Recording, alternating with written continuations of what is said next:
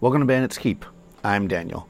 So I'm going to make an attempt to do RPG a day, except of course it's the 15th, so I'm going to do the first 15 all at once.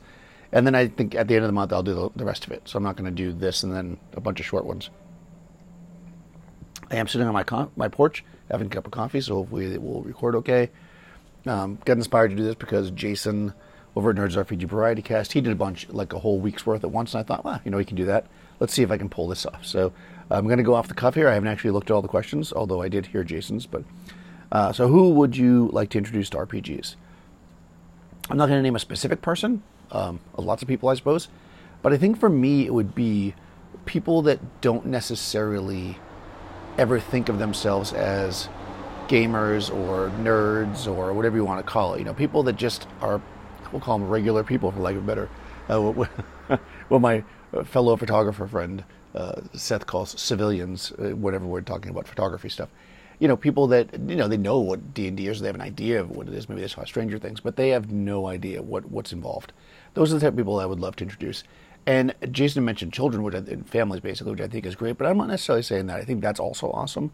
But I'm talking about like you're in your late 20s or mid 40s or 60 years old, and you've never played an RPG before, and you're not necessarily into fantasy or any of those other things, and it's not the kind of thing that you would ever think to try yourself.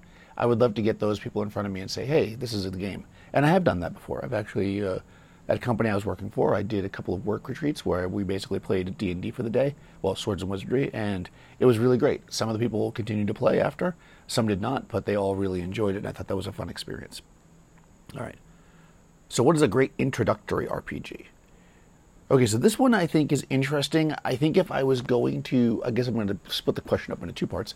If I was going to run something for somebody, I think my answer would be different than if I was going to give them a game to play.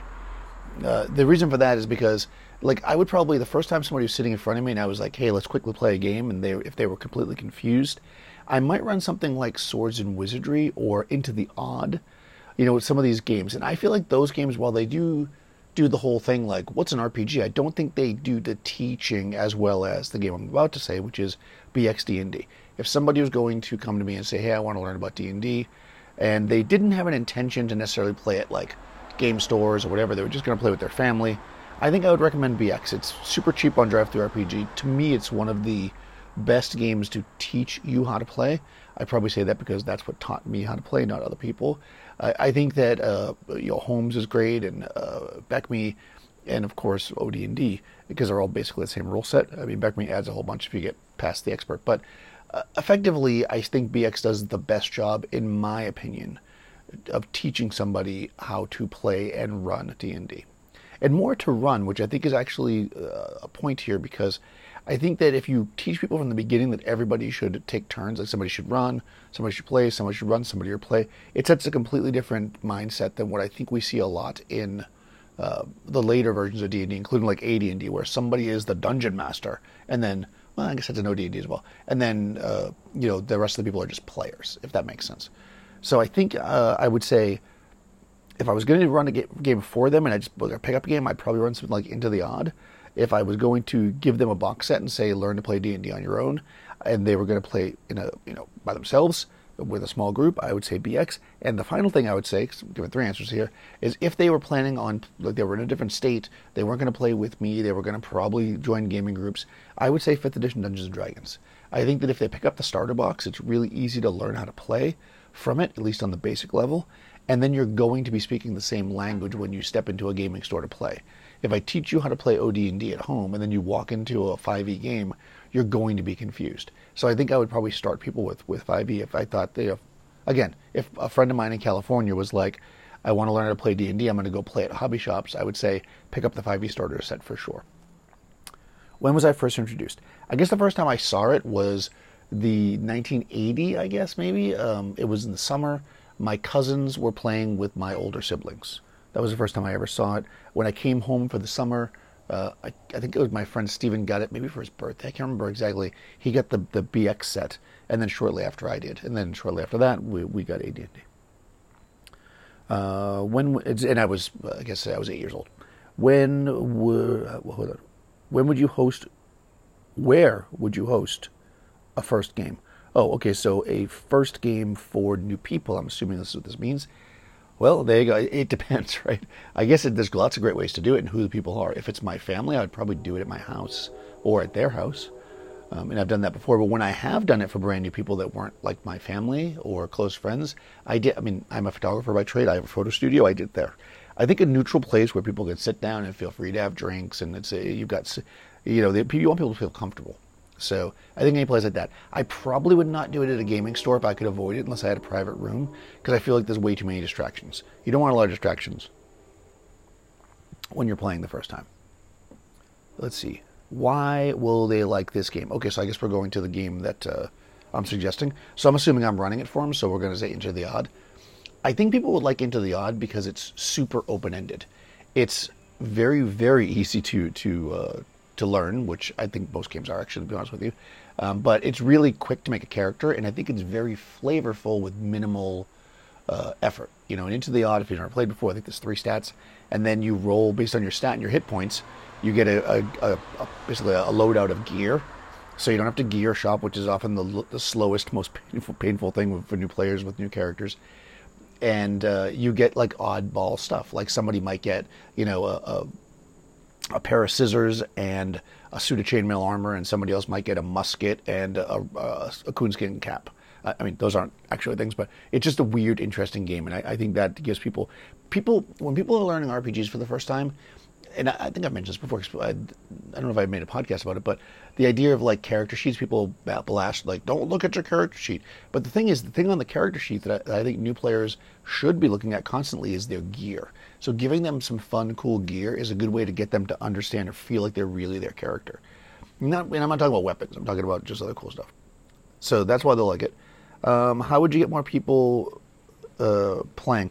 I think just talking about it more. I know that when I first got back into playing, and I was playing with people, in my age group, in the, let's say, mid-40s to mid-50s, they were all like, oh, I don't want, my work colleagues to know I play Dungeons and Dragons. It might be weird, because I guess they had that stuck in their head from when they were younger. But I think that that's not really the case anymore. I mean, you're going to encounter somebody that's going to, give you a hard time, like, oh, geeky, whatever. Okay, so what, right? But we're adults and we don't get bullied by that, right? So I think that for me, just talking about it all the time, just talking about it around people make them want to play. They're like, oh, what's that game? Oh, this, let me run it for you. So that's how I would do it. If we're talking about just in general, for the world, getting more people to play it, I think having it involved, I think what they're doing now with D&D is really smart. Making a movie, having it in shows, making it part of the culture, right? There's a Coca-Cola on the table and a box of polyhedral dice. All right, System Sunday. Oh, I guess that's Sunday, right? Describe a cool part of a system you love. Okay, All right, so I guess I should probably pick a system people would probably know more. I'm going to say a cool part of a system I love might be the procedurals in BX. I think the reason why I like procedurals is because it does make it easy for people. I guess I'm kind of gamist, when it comes down to it. As much as the talking in character and the thinking of yourself as your character is really fun for RPGs, I do like some structure. So I think that what's cool about BX is it gives you this procedural, and actually it makes it probably one of the best games to play by yourself. So if you want to get better at it, or you're just bored, you want to mess around, it's easy to pick up BX, which is also true of OD&D, but I think BX is the system I'm picking, and go through the steps. You got your hex crawling steps, you've got your combat steps, and because all the monsters and stuff are generally pretty simple, you don't have to worry about things like, well, would the monster use its special action to do this and its reaction to this? They're either going to attack you or they're not, right? So it's easy to do the combat by yourself. So I think what I like about it is how procedural it is. I think you could sit down and play D&D, BXD&D very, very simply, and I think that's one of the cool things about it. I mean, every version of D&D you get to talk in voice, right? So I don't think that's but I think some of the procedural aspect of the game faded out as they got into the later editions. So it's a qualifier of an older game that I think is really cool. Who introduced me? So I watched my older siblings and cousins play D&D once, and then my next door neighbor and best friend Stephen Hill got the basic box, and we learned how to play. We read the rules and learned how to play. We played terribly the first couple times, but we learned how to play. who introduced me, so kind of introduced himself. What is the second RPG you bought?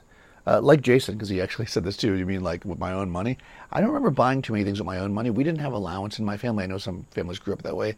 It was just kind of like you got stuff for your birthday, and if you needed stuff, your parents generally give you money if they felt like they had extra money to spare. I didn't have a fixed allowance, so for me, I generally got stuff for birthdays and stuff. And I'm going to say it was Top Secret. I'm 99.9% sure. It may have been Boot Hill first, but I think it was Top Secret. TSR Top Secret. I guess it was technically second edition, but the 1980 version. Okay, second RPG. When did/will you start game mastering? So we played immediately. I believe that Steven ran the first game, and he ran me through the first level of the dungeon, and then I immediately took over and ran the second level of the dungeon. So probably the very first time I sat down to play, to actually play, not watch somebody play, I ran the game. So it was like 1980, 81-ish. So I was like 8 or 9 years old. If you could live in a game setting, where would it be? Okay, I think Jason had trouble with this one too. This is true of the games that, like he said, you should listen to his podcast. A lot of the settings I like to play in are really not great places to live. So I don't know, a game setting, maybe that Strixhaven, is that the one for 5e where you're like high school students that get to make coffee with your wand and stuff? I think I probably would be down for that. But as far as the settings I play in, whoosh. I mean, I'm currently running in Carcosa. You don't want to be there. Maybe Dolmenwood would be cool, maybe, but that's also kind of a dark place. So I'm going to go for Strixhaven. That's my answer. But I'll say, or even better, I play Top Secret in 1980s, basically Europe and America. So we'll say that. I'd like to be in 1980s, but as an adult, so I can actually experience some of the stuff I missed as a kid. Okay, why did you start playing RP? Or why did you start RPGing? So I guess why did I start playing? Well, it was interesting because my friend got this box and he was like, "Oh, I got this thing," because I guess his parents bought it because it must have been his birthday. But anyways, they bought it for him because I guess they thought, "Oh, you like to read, The Hobbit or whatever, so you might like this." And for me, I had seen just the joy and the excitement that the people I watched play. So when he pulled out the box, I was like, oh, wow, we really have to play this. It's really fun, because there was a lot of stories in my head. I guess there still are. And it was a way for me to get them out there, and share them with friends. So I guess that's why. How would you change the way you started? Ooh, I don't think I would change it at all. I think Jason also said that. It's like a butterfly effect. But I really was happy with the way. The system I learned on was really great. I played with great friends and had great times together playing. Maybe I would like to have had played more, maybe. I don't know. Because I hear people's stories about how they played these like 12-hour days every Saturday and they were constantly playing. We really didn't play as much as that. I mean, it was definitely part of our lives. I read my books a lot. I looked at them a lot. I made characters. I played solo D&D. But actually playing, we didn't play as much as I would have loved to. So that'd be the only thing, is I would play more. Okay, Suggestion Sunday. Roll 1d8 plus 1 and then tag that many friends and suggest a new RPG to try. Okay, that's just something for me to do. Okay. Who would you like to game master for you? Well, that is an interesting question. And maybe this is another lame answer, but everybody who I game master for. I like all my players to try to run games. I think that running a game really changes your way of way of looking at the game. Not because I'm saying, oh, it's so hard to game master and they should learn that it's... That's not what I mean by that. I just mean that when you run a game, I think first of all you realize that it's not as difficult as you think it might be. It gives you a lot of confidence, and it does make you understand how the game is so flexible. Like once you're on the game master side and you see that like we're just making all this stuff up, it becomes less stressful, I think, or less of a something you have to be concerned about as a player. Like you'll be more open to do whatever you want because you can see that when people do whatever they want. And I will say that when I am a player in somebody else's game, that is like especially one of my regular players, I try to play in a way that I to let them see that what they can do, potential. I do a lot of, I'll often say things like, "Oh, I'm going to break the game," because I'm messing around. But I try things because I want them to see that you can do this at my table, and I will 100% roll with it because I love that type of style of play. So everybody who I run for, I would love to have run for me. No, I don't know if people are gonna. The answer here was supposed to be somebody famous or something, but honestly, I've been in games that have been run by well-known people, and they were good, but they weren't necessarily the best games I've ever been in. I mean, I've got amazing friends like Andy Goodman that are just great game masters. So I can't, I really can't complain. So there you go. That's 15 of them. Oh, the number 16 is what would be your perfect game. And I guess we'll talk about that next time I do this. So that was kind of fun. I'm not sure how long that was, but about 15 minutes. That's pretty good. I think that 15 questions in 15 minutes. This is really great. I like this RPG a day thing because it makes you think maybe a little bit about what we're doing, right? Sometimes when you're doing something in general, you just do it day to day, it just becomes part of what you do, and maybe you lose a little appreciation for it. So I really like this. I know Jason also mentioned, and I'm looking more into it, I don't have any more details, but if you are not following Nerds RPG Variety Cast or Down in a Heap, you really should be. They're talking about doing something called OSR October to bring positivity to the OSR community. So if you haven't heard about that, jump over there. They're going to talk about it. I will get more info and talk about it here because I will definitely be participating in that because I think that we need as much positivity in the world as we can possibly have. And keep on gaming, and I will talk to you soon.